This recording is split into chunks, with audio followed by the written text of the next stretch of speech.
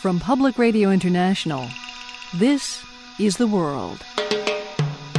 A co-production of the BBC World Service, PRI, and WGBH Boston. Today is Monday, December 24th. I'm Lisa Mullins in Boston. On our program today, we remember a Syrian-born man who transformed the global art market. Also, why some singles in South Korea went on a giant blind date today. And Catholics in Israel celebrate Christmas in the Hebrew language despite the linguistic challenges. If you go around in the streets of Israel and you talk about that man from Nazareth, the word that is used is not his name, but an acronym, an abbreviation of a very polemical curse against him.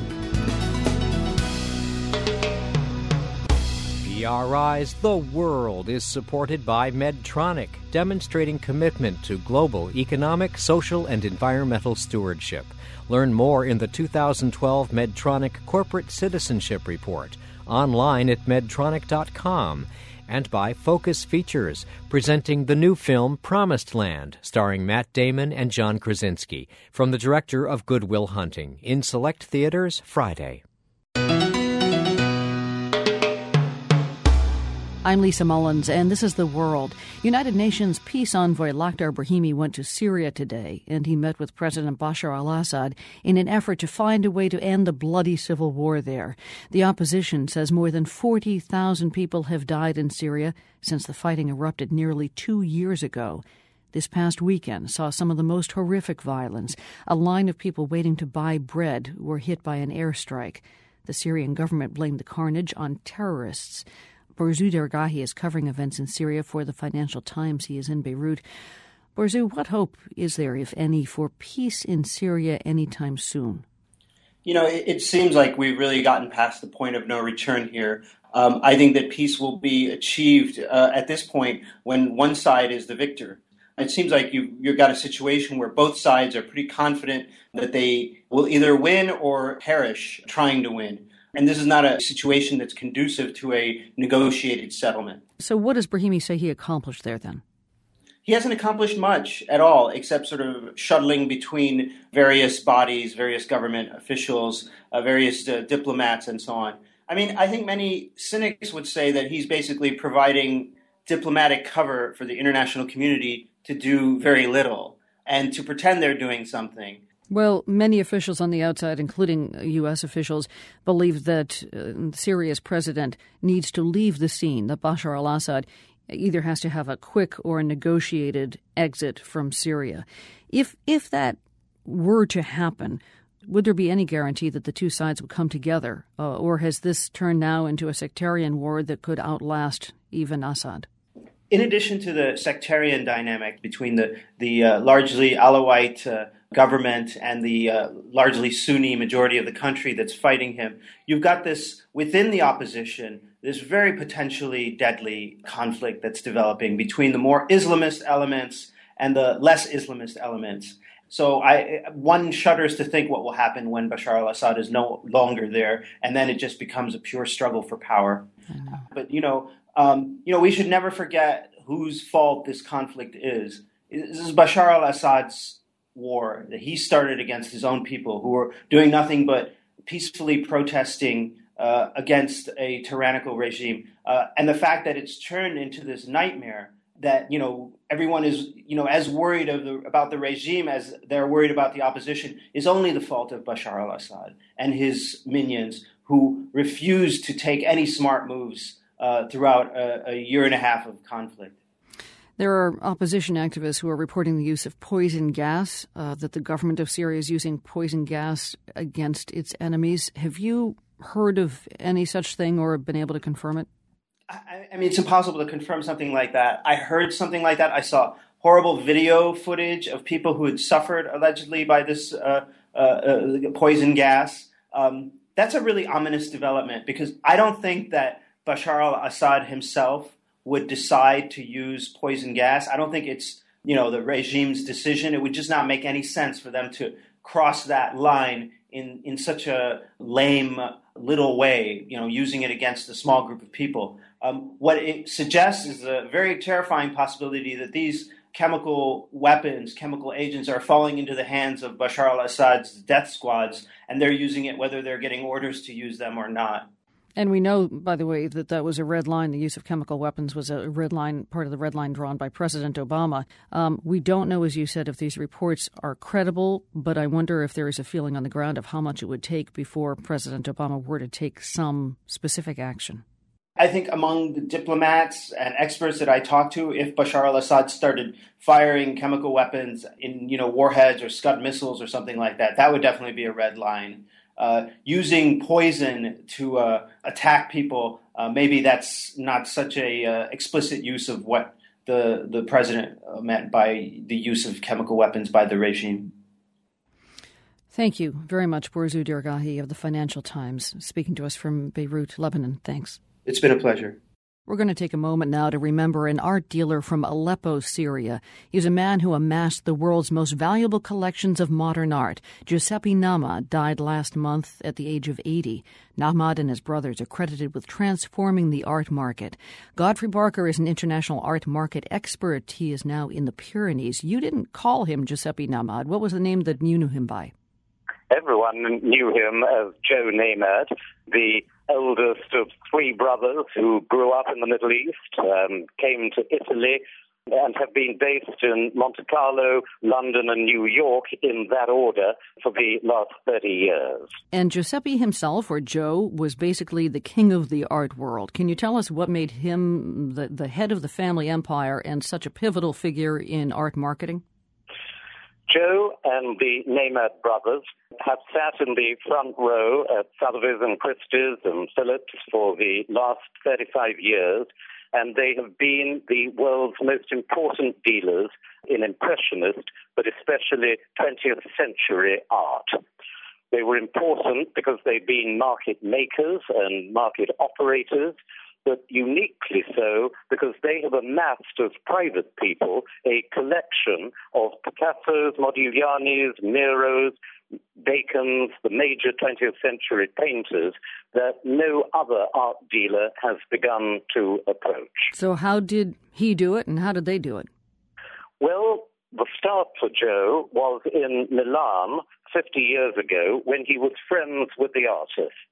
And he bought them when they were completely out of fashion. And they held it for 50, 60 years to this day, so that they now have a collection of 800 to 1,000 paintings, a collection that is worth $20 to $50 million a picture, as opposed to the $500 to $2,000 that they were routinely paying in the 50s and 60s. Joe himself, I should say, is a man who not only held on to art, but held on to everything. He lived in a single room in Monte Carlo, just 20 foot square. The room was piled high with jams and little jars of honey taken from the breakfast tables at the hotels he stayed in. On the floor there were catalogues and paperwork, but this lonely man, very much a recluse, lived and breathed art 24 hours of the day. He did in his early life act out the flamboyant playboy in Milan, but somehow got that out of his system by the age of 30, and then switched overnight to being the simplest, super rich man you have ever come across. We know that he was at least suspected of currency violations and investigated. In your view, from your own reporting, do you believe he was on the up and up? I do not know, Lisa. We're talking here about the most secretive family in the art business. Charming, yes, friendly to all who approach them, but very tough businessmen and the keepers of many secrets, biggest of all, exactly what they're holding in Geneva and in London after 50 years of dealing. What's the lasting impact that Giuseppe Nahmad had on the art market? I mean, what do we see of that today? Joe Nahmad bought the 20th century art market at a time when the world's museums were facing the other way. It now seems natural to think that Picasso was the most important artist of the 20th century, but as late as 1950, even 1960, that was a controversial statement. The Neymads had no hesitation. They believed in the painters they grew up with in Italy and France completely. They bought them. They bought from the artists. Joe Neymad knew Picasso. They paid very good prices, but they didn't buy to flip. They bought in order to hold what they've got, with the result that they have an unequaled private collection. Godfrey Barker is an international art market expert. We spoke with him about the art dealer Giuseppe Neymaad, or Joe Neymaad, who is dead at the age of 80.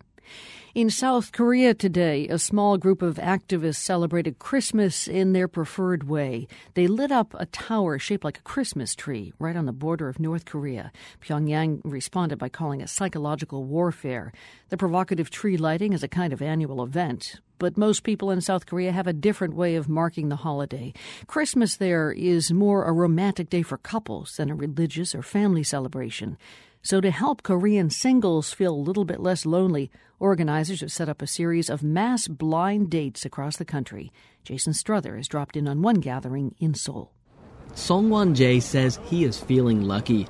The 24-year-old just got out of the army and says it's time to find a girlfriend. He's not asking for too much. 마인드가 착하고 I hope I can meet someone with a good mind, he says, and I know it's a small chance, but I hope she's Christian too. My parents would like that since my dad is a pastor. Song is just one of 1,000 or so singles who braved sub-freezing temperatures in Seoul to join a Christmas Eve dating flash mob. Available women came to Yeouido Park wearing something red, the guys something white. They used coded phrases to let each other know who's on the market. Song, who's sporting a white hoodie, let me in on the lingo. 산책하러 오셨습니까? Are you here to go for a walk? Do you want to go for a walk with me? He says. I remember good. For a flash mob, there was a bit of stage managing going on. Organizers had the men stand on one side of the park, women on the other, and then the two sides converged. I lost Song in the sea of people. The flash mob and other dating events spread across social media here, and in a country where almost everyone uses a smartphone, news of events like these travels fast. Yoo Tae-hyung came up with the idea for the mass blind dates. He says he's surprised how much attention it got in both social and traditional media. I created a Facebook dating site to help me get over my own breakup a few months ago, Yoo says.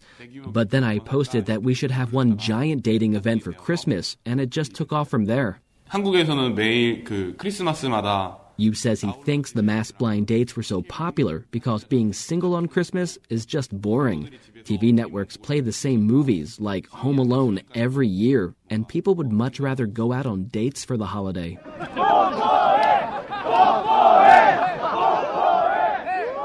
Back at Yeouido Park, the crowd shouts "kiss" at a young man and woman who seem to have hit it off. But after I find Songwon Jae, he tells me it wasn't his lucky day after all.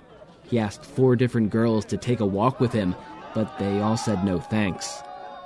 He attributes some of it to an overwhelming gender disparity that was not in his favor. 좀 아쉬운데 계속 도전은 해보려고요. Yeah, it is too bad there were so many guys here, he says, but all I can do is keep trying.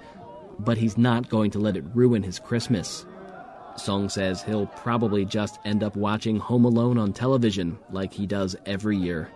For The World, I'm Jason Struther in Seoul.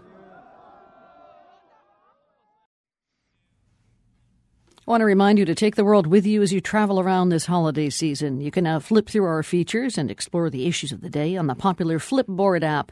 Download the app for your iPad, iPhone, or Android device at flipboard.com/theworld. This is PRI. The World is brought to you by PRI with help from the Medtronic Foundation, advancing access to health care through global philanthropy. Learn more in the Medtronic 2012 Philanthropy Report online at medtronicfoundation.org. and by Focus Features, presenting the new film Promised Land, starring Matt Damon and John Krasinski, from the director of Good Will Hunting, in select theaters Friday. I'm Lisa Mullins, and this is The World. The National Rifle Association's Wayne LaPierre continued his effort to oppose gun regulations and to install armed security guards in U.S. schools. LaPierre spoke yesterday on NBC's Meet the Press. He trumpeted what he said was Israel's model for dealing with school violence. He claimed that Israel had, quote, a whole lot of school shootings until they did what the NRA is advocating, putting security guards at schools. Some Israelis have called the comment ludicrous. Foreign Ministry spokesman Yigal Palmore said that there was no series of attacks at schools, and the security has been beefed up over the years to deal with terrorism, not with senseless shootings. Joining us now is Gerald Steinberg, who is a professor of political science and international relations at Bar-Ilan University near Tel Aviv. Professor Steinberg, first tell us, as you drop off your child at school in Israel, is there a security guard standing by or anywhere near?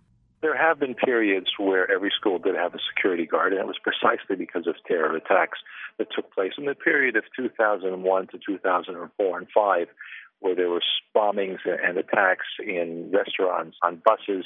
Occasionally, schools would be targeted, although nothing comparable to what we saw tragically in Connecticut.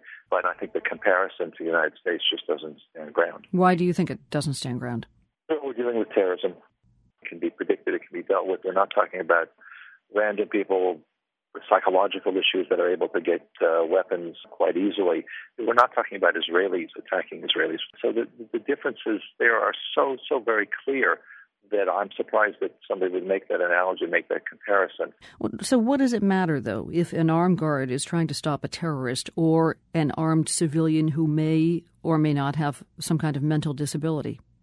In the Israeli case, it began with parents taking turns at the entrance to schools to serve as a means of warning, primarily for the purpose not of engaging in gun battles with terrorists, but rather to provide a crucial couple of minutes of early warning and perhaps to serve as some sort of deterrent that if somebody came in, they knew that they wouldn't be able to just charge right into the school and start shooting, but rather would have to deal with a little bit of defense, a little bit of a barrier on the way. And that was the logic. It wasn't always convincing, but Israelis felt that was at least doing something. And in terms of whether an armed guard is trying to stop a terrorist or armed civilian, are you saying that you haven't had to worry about armed civilians, or that for some reason the terrorist threat is much worse? I mean, what is the difference? We don't have situations in Israel or in most countries where you have someone from your own society coming in, people who are mentally unstable, having access to these kinds of very deadly weapons. It just doesn't happen. The question is, what sort of threat are you facing? Like in any other situation, you look at the threat, you analyze it on a society-wide basis, and you find the appropriate solution. If there is no real threat of individuals, terrorists, or others coming into schools and killing children, you don't need to have that kind of barrier system outside. The United States is clearly in a different situation. It needs to deal with it differently. But I think it's very hard to imagine that would be a situation outside the United States. Gerald Steinberg is a political science professor at Bar-Ilan University near Tel Aviv. Nice to speak with you. Thank you very much.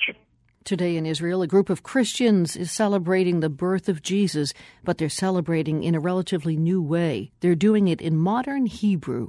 The world's Matthew Bell has visited a community of Hebrew-speaking Catholics. Like his fellow Jews during the first century, Jesus of Nazareth spoke Aramaic. One of the dialects of Aramaic is Syriac. It went on to become an important language for Christianity in the region. But Hebrew, which comes from the same linguistic family as Aramaic, was never adopted by the Church. That only happened after the founding of the State of Israel in 1948.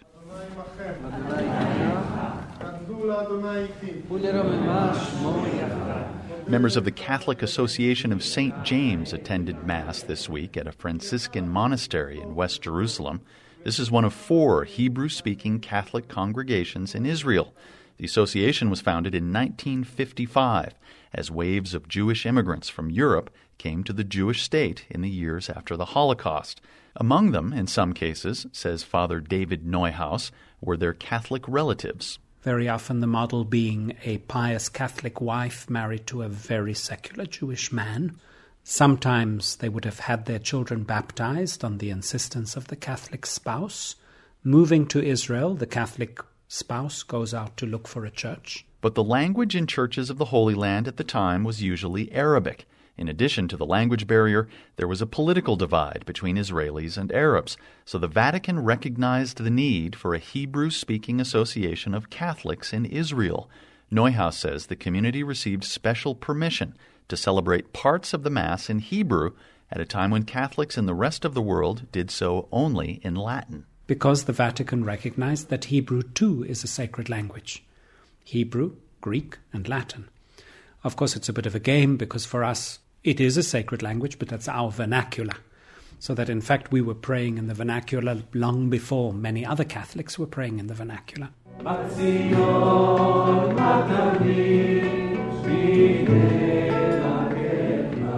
In the 1970s and 80s, this minority in Israel got even smaller. Many Hebrew-speaking Catholics assimilated into mainstream Israeli society and drifted away from the church. Father Neuhaus, himself a Jewish convert to Catholicism, says the community numbered in the thousands in the 1950s, and by 1990 it was only about 200 people. But then immigrants from the former Soviet Union began to settle in Israel. They claimed Jewish ancestry, but some identified as Catholics, so the Catholic community in Israel grew. Neuhaus says the last decade has seen more growth, with foreign workers coming to Israel from places like the Philippines, and asylum seekers from African countries, along with their children.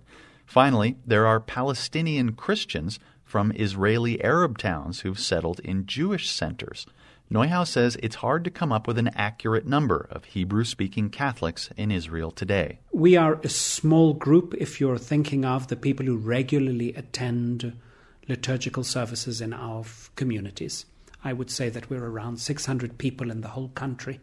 But if you take into consideration the population of Catholics living within Hebrew-speaking Israeli Jewish society, we can go into the tens of thousands. Neuhaus says one of the challenges of being Catholic in Hebrew has been to invent a vocabulary. Take the words Mass, Trinity, and transubstantiation, for example. These aren't found in Jewish tradition. Even the word for the name of Jesus was problematic. If you go around in the streets of Israel and you talk about that man from Nazareth, the word that is used is not his name, but an acronym, an abbreviation of a very polemical curse against him. Yeshu is an acronym for, may his name and his memory be erased. Neuhaus says Catholics insist on using the Hebrew name Yehoshua for Jesus, and in fact he's noticed that it's started to catch on among Israelis. For The World, I'm Matthew Bell in Jerusalem.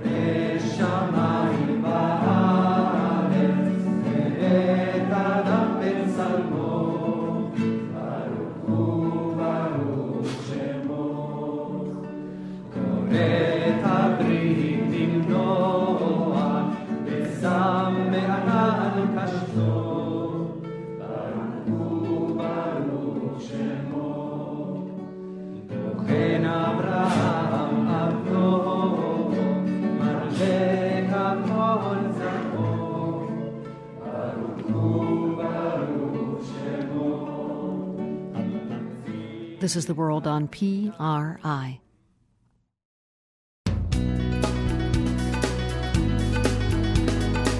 I'm Lisa Mullins. Coming up on The World, more protests in India over the gang rape of a young woman on a city bus.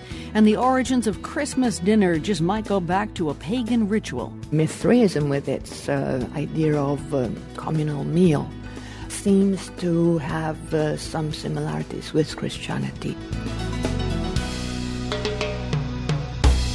PRI's The World is supported by Medtronic, demonstrating commitment to global economic, social, and environmental stewardship. Learn more in the 2012 Medtronic Corporate Citizenship Report, online at medtronic.com. I'm Lisa Mullins, and this is The World, a co-production of the BBC World Service, PRI, and WGBH in Boston. Authorities in India blocked main roads into New Delhi today. They were trying to prevent more protests over the gang rape of a 23-year-old medical student. The woman was attacked last week on a public bus. A male friend who was with her was badly beaten. Over this past weekend, thousands of people converged outside the Prime Minister's office and other government buildings to express their outrage. Nilanjana Roy is a freelance journalist who is based in New Delhi. I know that you were there to witness the demonstrations over the weekend. Could you describe the scene and tell us who the protesters were and why they came out in such large numbers? It seemed to be a spontaneous gathering of students. There were initially about 2,000 or so, then the crowd swelled to about 5,000 and then 10,000. And for fully about the first day, it remained that way, a strong student protest, spontaneous, with a lot of very, very angry young adults coming out onto the street, trying to articulate several strands. Some wanted death penalty for the rapists because they were so upset at the brutality of this particular crime. Others wanted an end to the kind of rise in sexual violence that we've seen against women. And a lot of the young men who were there, they wanted no part of the rape culture. They were there to stand up and say, we are not rapists. Maybe give us an idea of one conversation that you had with a particular protester. There were two that stand out in my memory. One was with a young girl who just said, what we really want changed is the right to be out on the roads, to be safe. We want to feel that we have the right to move around with freedom. Another girl said, never again. We don't ever want to wake up in the morning and hear that one of us has been brutalized in this fashion. I wonder if you can explain, though, why it is that there is such a widespread outrage over this particular incident. We understand that rape and other kinds of sexual harassment are really fairly common in India, especially in New Delhi, in the capital city. There are about 600 cases this past year alone. So what has happened now to galvanize so many people to come out and protest? One, I think there's been a rising awareness and a rising anger about the extent of sexual violence. It's something that affects people's daily lives in Delhi at a level that perhaps is hard to explain. If you have to think every time that you go out of the house about whether you're wearing the appropriate things or whether you'll be blamed if anything happens. If on a daily basis you're dealing with not just threats of rape, but constant harassment. Is that really the case? I think that's pretty common, unfortunately. We manage to live very normal lives, but there is something about the situation in large parts of North India that makes women feel extremely unsafe. And this crime particularly, it was horrifying, some of the details that came out, what had been done to that girl. They came at the end of a year when we've had worse and worse news. A young woman was attacked and killed in Bombay by a security guard. There's been a lot more awareness of the risk that young women take every day. But in addition to that, there's another undercurrent. This rape in particular has also caught the imagination because the victim is blameless. She was out on her own at a reasonably early hour of the night. She'd just gone to see a movie and she was being attacked by complete strangers. We should say also there's an issue of police and how they traditionally have reacted to cases such as this. I think that was one of the flashpoints again for the students, definitely on the first day. A lot of the young women and men were saying, we don't want to be afraid when we step into a police station. We want to feel that we can go up to a policeman and be taken seriously. There was a fairly significant report carried by a mainstream magazine called Tehelka, where they interviewed officials of the Delhi police. And it was horrifying to hear police officials say on record that they felt that women were to blame for rapes, that these were just women protesting after they'd had consensual sex. Can you describe what's going on there with that train of thought? I don't think the police are acting in isolation. I think they definitely reflect a wider misogyny. The attitude that a woman is to blame if she's raped, that somehow it's her fault if she goes out, or there's something wrong with what she was wearing, what she was doing, who she was with. In this case, the Delhi police did act fairly fast. They did their best to catch the rapists. It's just that people feel that in most of the cases, the process of reporting a rape can be as traumatic as the crime itself. Does it feel, though, like a turning point right now? I think we've hit a boiling point. I would like to hope that this will start at least an urban women's rights movement. And definitely the kind of conversations that have opened up in the wake of this are intense. This has brought a lot of things to our head. But I'd like to see more consistent change. I hope that we don't just drop the issue and move on to something else. Because the fact is that the problem of sexual violence in India, it isn't going away. And the more we start talking about it and assess the dimensions of it, we have a better chance of ensuring that something like this doesn't happen again, or if it does, that it's dealt with better. Nilajana Roy is a freelance journalist reporting on the protests in the wake of a gang rape of a 23-year-old woman in India. Nilajana joined us from her home in New Delhi. Thank you. You're welcome. Our compass points north for today's GeoQuiz. The place we're looking for is the northernmost region of Atlantic Canada. Portuguese explorer João Fernandes Lavrador first mapped these shores back in the 15th century. The region is just north of Quebec and across the Strait of Belle Isle. Several indigenous groups still live here, including the Inuit and the Innu. Winters up near the Arctic Circle can be pretty harsh, and Arctic tribes depend on caribou or reindeer for food and warmth. They will use the milk from the reindeer, which is incredibly nutritious, and they will also obviously eat the meat, kill reindeer for meat, and they will make clothing out of the fur. It is an ancient tradition, but one that's threatened as development in the Arctic thins the reindeer herds. We're going to hear more about that worrying trend in a few minutes. First, name this northernmost region of Atlantic Canada, if you can.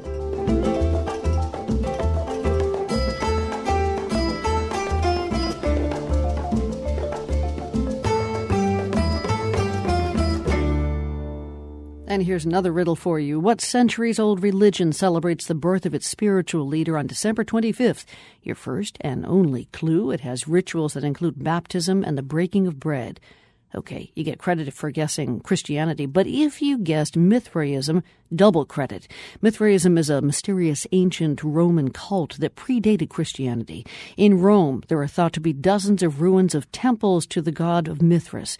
The largest temple has just reopened to the public after years of restoration work, and Megan Williams recently paid a visit. This temple of Mithras lies underneath Rome's sprawling Caracalla baths, and according to guide Teresa Di Iorio, it's no ordinary house of Mithrian worship. This is the biggest, largest Mithraeum they founded in Rome, and is the only one where they found the fossa sanguinis.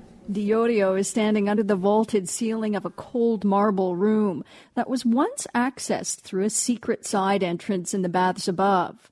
A delicate black and white mosaic spreads across the floor. Along the walls are raised platforms for the men who once reclined there while banqueting. Archaeologists say this was one of Rome's most important temples of Mithras, the ancient Persian god worshipped in Rome between the 2nd and 4th centuries.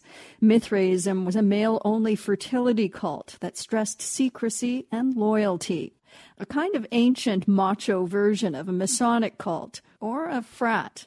And in the middle of the room is the fossa sanguinis, our guide mentioned, a large pit that, with a sacrificed bull, was gruesomely central to a new member's initiation. So he would walk in there. And what's his first initiation step? His first step was the bath into icy water. And then the second step was walking over a very hot piece of marble. And then after this, he was probably naked. He was going down into this hole, let's say, and up on top, this hole was covered with a grill, and on top of the grill, they killed the bull. That's when the cult's new members would be showered by the bull's dripping blood. Not far from the bull pit is an ancient sculpture of Mithras holding a globe, his head missing, likely lopped off later by Christians who were no fans of his cult. Historian Olivia Ercoli says Mithras is always depicted looking up towards his guiding planet, the sun. But below, things get a little unpleasant. And below him are different animals. Usually you have a dog and a snake licking up the blood of the bull, and a scorpion who is clutching at the bull's testicles. So that would be how Mithraism explained the passage of evil into the world. The issue of where evil comes from was one early Christians grappled with too. The jury's out on whether Christianity snuffed out Mithraism or whether the cult simply faded on its own. But Ercole says many rites and rituals of Mithraism were likely folded into Christianity. Among them, December 25th as the birth of its leader, and the Eucharist. Mithraism, with its idea of communal meal, seems to have some similarities with Christianity. Early Christians used to meet up in what was known as the agape, a sort of banquet of love. This has something in common with the idea of sharing food that the Mithraic followers used to observe. Among other things for Christians to be thankful for this December 25th is the fact that a shared meal, rather than a shower in bull's blood, is the tradition that's withstood the test of time. For The World, I'm Megan Williams in Rome. If you hear someone talking about a reindeer this time of year, chances are pretty good it's the red-nosed one. But Jonathan Mazower would like to remind you that reindeer play an important role in the lives of northern indigenous people. Mazower is with the organization Survival International, and he spoke with my colleague Marco Werman about the reindeer herding tribes such as the Innu in northeastern Canada. Well, they live in the subarctic and Arctic, and for those peoples, the reindeer, or the caribou as it's known in North America, it's a crucial part both of their livelihoods and of their culture. And we thought it was right at this time of year to remind people that, the reindeer is not just a mythical animal, it's a real creature that plays an absolutely vital part in the lives of many of the world's tribal and indigenous peoples. And which cultures are we talking about? Well, we're talking about in North America, people like the Innu in Labrador and Quebec, and many other Indian peoples who live in the Northwest Territories in Canada and the Northern Territories. And then the reindeer also, of course, is spread throughout Northern Europe in places like Finland and Norway, and also across Siberia. Now, the relationship is so close that one way of monitoring the state of the indigenous people of the Arctic, I gather, is to monitor the reindeer herd. So where are the largest herds of reindeer? Well, the largest herd, at any rate until a few years ago, was actually in the northeast of Canada, ranging across northern Quebec and Labrador. This herd was called the George River herd, and at its peak numbered about 900,000 animals. It was absolutely vast. But its numbers have been dropping very fast and very dramatically. The indigenous people who have hunted it and revered it in their mythology and their religion, they are pretty clear as to why this is happening. They say it's because there's a big wave of industrialization going on. There are mining projects, there's hydroelectric schemes, there are road building projects. And the Innu, for example, say that, this is why this herd is declining so dramatically. Well, listeners, if you were paying attention to Jonathan Mazower's last answer, you heard a Labrador. That is the answer to the GeoQuiz today in northeast Canada. I wonder if in your time there you were able to kind of witness anything that illustrates how hardwired that relationship is between the Innu and the reindeer. I mean, did you attend any reindeer rituals important to the Innu? Well, yes. I mean, anyone who has spent time with the Innu out in the country will know that caribou during the winter especially is a very important source of food. And you will also notice when a caribou or reindeer is killed, the antlers of the animal are not discarded, although they're obviously inedible, but they are placed very respectfully in a tree. They're not allowed to touch the ground. It's a mark of the kind of symbiotic relationship that the Innu see themselves as having with the caribou. As one man in Siberia told you, the reindeer is our home, our food, our warmth, and our transportation. So pretty crucial. Absolutely. And, there are plenty of peoples, especially in Siberia, who still make their clothing from the reindeer skin. This isn't even just food. It is much more than that. This isn't something that belongs in the past. It's very much a part of a living way of life, and obviously, therefore, ought to be treated with some respect. What does a glass of fresh reindeer milk taste like? I've never had reindeer milk myself, I have to say, but its fat content, I believe, is something like 5 times greater than that of cow's milk. So wow. I think it probably tastes pretty good. It'll make a killer ice cream, I bet. Jonathan Mazower of Survival International, thank you very much. Thank you. You can see some stunning photos of reindeer and the people who build their lives around the wild herds. They're at theworld.org. Our global hits coming up on PRI. I'm Lisa Mullins, and this is The World. Coming up, a troubling development for boys' choirs. But first, we remember an American veteran of the Spanish Civil War. James Benet belonged to a group of U.S. volunteers who were known as the Abraham Lincoln Brigade. In the 1930s, they went to Spain to fight the fascist forces of Generalissimo Franco. James Benet was one of the brigade's last surviving members. He died this month at the age of 98. Benet spoke to The World's Monica Campbell in California this past summer. He told her he never questioned his decision to fight. If the moment comes when it's the obvious right thing and somebody's got to do it, maybe it's going to be you. In 1937, Benet was a journalist in New York when he decided to take up arms in Spain.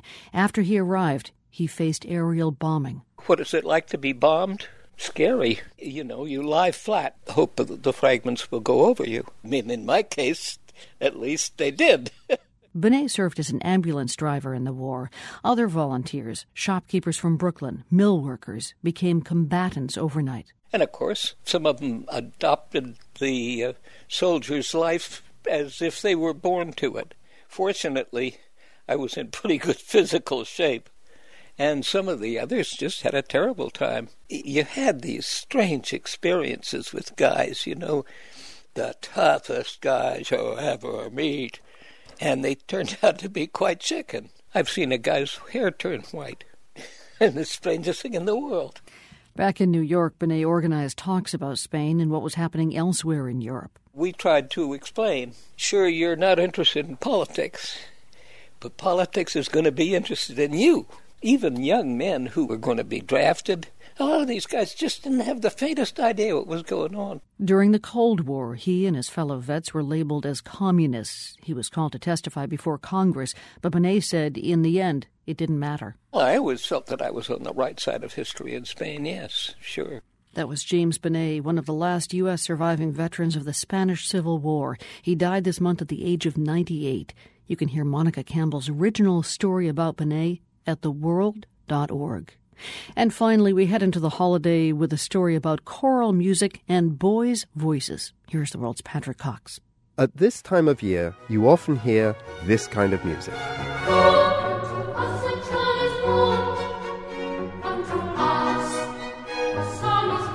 Handel's Messiah.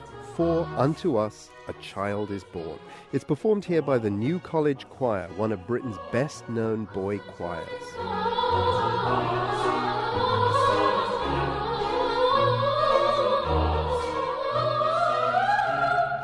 Now, the boys singing here are roughly 12 years old. When they get a bit older, well, they'll sound more like this.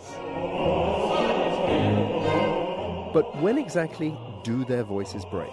It's an inexact science. You see, a boy's voice doesn't suddenly break. It goes through approximately 5 stages of change that correspond with other known changes of puberty.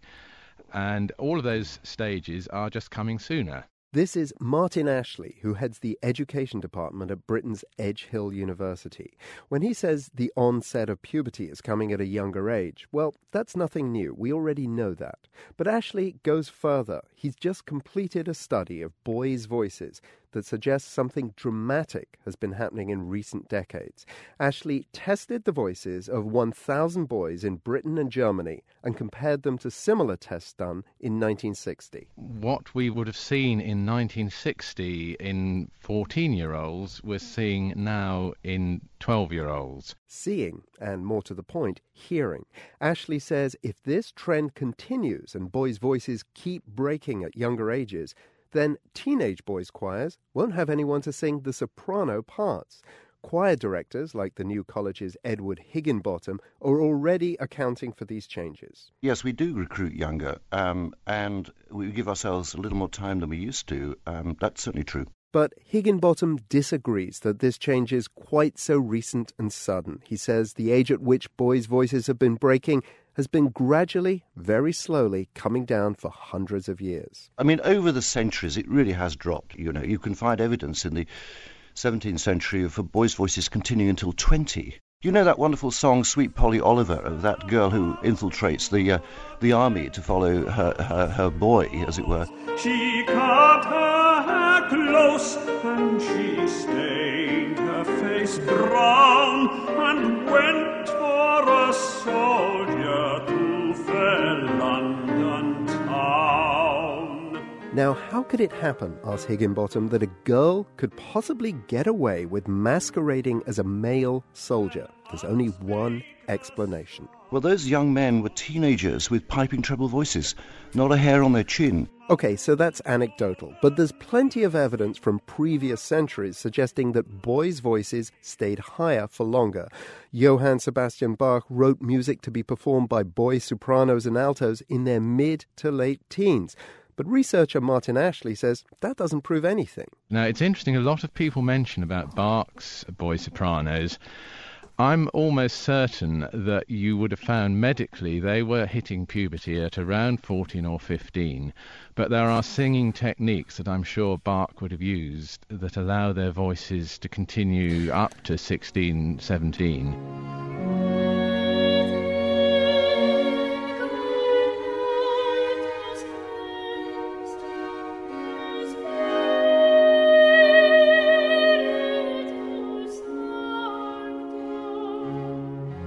This is a star of the new college choir, Jonty Ward, in a recent recording.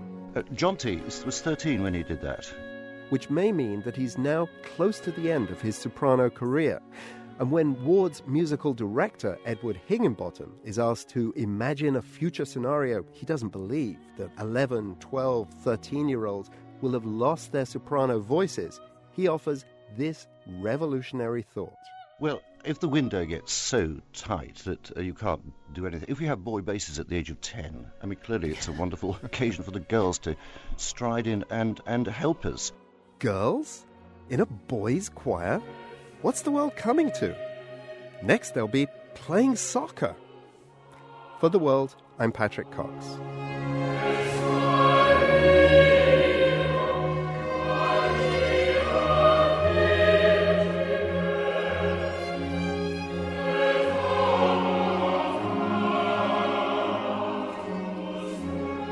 We go out today on Haydn's Nelson Mass, sung by the choir of New College, Oxford. From the Nan and Bill Harris studios, I'm Lisa Mullins. On behalf of all of us at The World, Merry Christmas.